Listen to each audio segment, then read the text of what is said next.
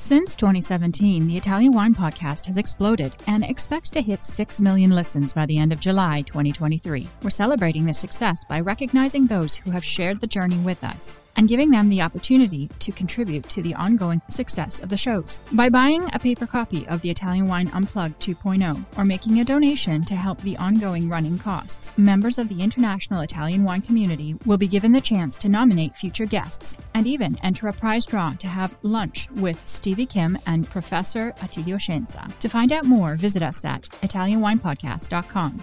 Chin chin!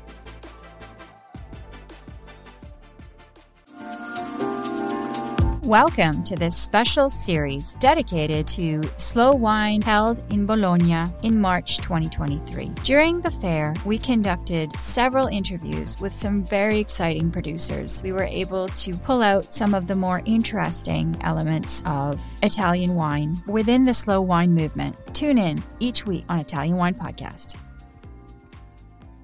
Hi, good morning. I'm at Slow Wine in Bologna, and today I have with me Henri David, the co-owner of Fattoria Zerbina. And today we're going to talk about his Albano wine because Fattoria Zerbina was chosen as a benchmark producer for Albana in our new book, Italian Wine Unplugged 2.0. So, good morning, Henri. Grazie per venire. Thank you. Let's talk a minute about Albana. So a lot of our listeners know that Albana was the first white DOCG in Italy, but not many people know a lot about Albana. So give me a little history of the work that Fattoria Zerbina is doing with Albana. Albana is absolutely one of the, I think, most interesting variety of Romagna. It's an historical variety. If you think about the Albana, immediately you think about the history of Romanian Empire, the last period of a Romanian Empire. Part of what we're doing with the book is trying to include history, myths, legends, the travel of ancient civilizations and how these grapes got here. So for Albana, really important. Yeah. The Albana has two main characteristics. The first characteristic is the unbelievable capacity to concentrate a lot of polyphenolic components into the skins. The second characteristic is the acidity. I remember when I was studying Albana, someone described it as a red wine in a white dress. Absolutely. Fattoria Zerbina in 2008 decided to work with the second aspect of the Albana, the acidity, because the Albana has a good acidity. So we started the experiment in terms of period of selection. So after 13, 14 years, we know exactly now what we have to do to produce something very drinkable and that the people are discovering. It's accessible. It's not so complicated. Your co-owner, Christina, who was interested in the Sauterne-style wines with botrytis from Bordeaux, she's now doing a project with Albana.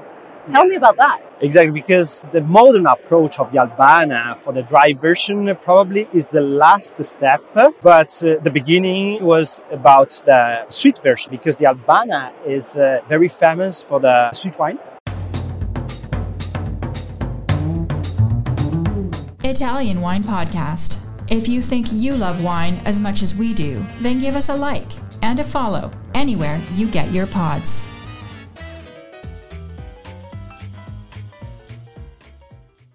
Of course, the Roman emperors' wives were drinking that, the ancient story says. But Christina, my partner, she studied enology in Bordeaux and she fell in love about the sweet wine. The Sauterne, of course, and she tried to work with this variety, with the Albana, with the same concept of Sauterne. Why? Because the Albana has the potentiality to follow the way of the Sauterne. So how many wines are you making with Albana? We produce a dry version, a semi-dry version, and 3 different steps of sweet wine made with the botrytis. In 1989, we produced the first version of Scaccomato. The name of the first bottle is Scaccomato, but it was, 30% botrytized and 70% dried. Appassimento. In 1996, finally, was the first vintage of 100% botrytized Albana. And this is very curious because the area is new for the Sangiovese mainly. Exactly. And if you think that a sweet wine could be a flagship, an ambassador of the winery in Romagna, is not, And this is where we're aiming to go with these grapes that are lesser known, historic, important, and take them out into the world and make them be more ambassadors. So I'm going to ask you a question, put you on the spot. When you're drinking Albano, which one is your favorite, the dry or the sweets? I like absolutely the dry version. I like the verticality, the minerality, but at the same time, it's Albano, so the DNA you can find on the mouth. So it's very the potentiality. The texture is very. What are you intensive. eating with it? It's very polyhedric because with this acidity, you can put a lot of different type of food. Pasta with a vegetable sauce, for example. White meat, of course. Cheeses and also fish, absolutely. Thank you so much for giving us a masterclass on Albano No, it's not today. a masterclass. No, it was great. Thank you for this opportunity.